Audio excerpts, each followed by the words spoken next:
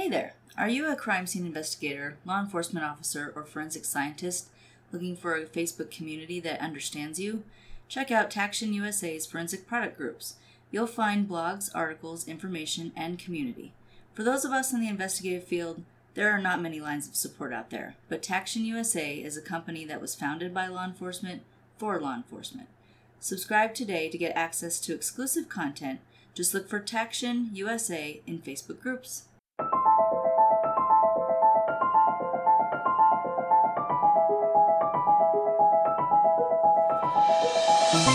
Hello, everyone, and welcome back to Crossing the Tape mini episodes. And today we bring you the final in our Apothecary series, all about not how to poison, but just poison information. The history of poisons. Don't do anything with this information except know it. No. You mind your business. It's more to tell you about poisons so you can avoid these things.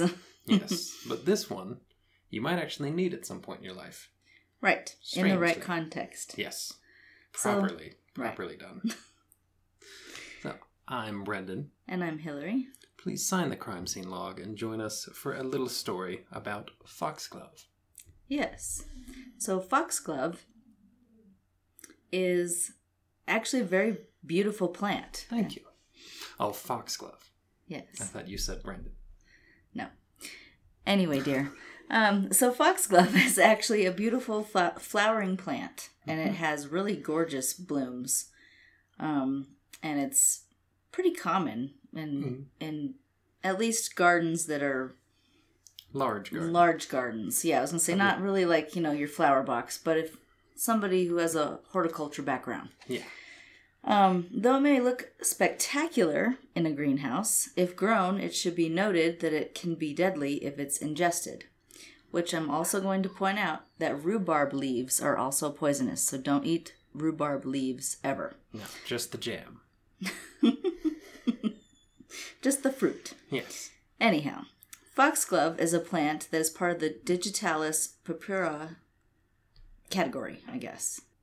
Digitalis is a heart medication, and part of it is actually harvested from the plant of the foxglove plant. However, it is used in small, controlled doses to treat an individual who may already have a heart condition. So, in essence, don't harvest your own foxglove and try to medicate yourself. That's not advised.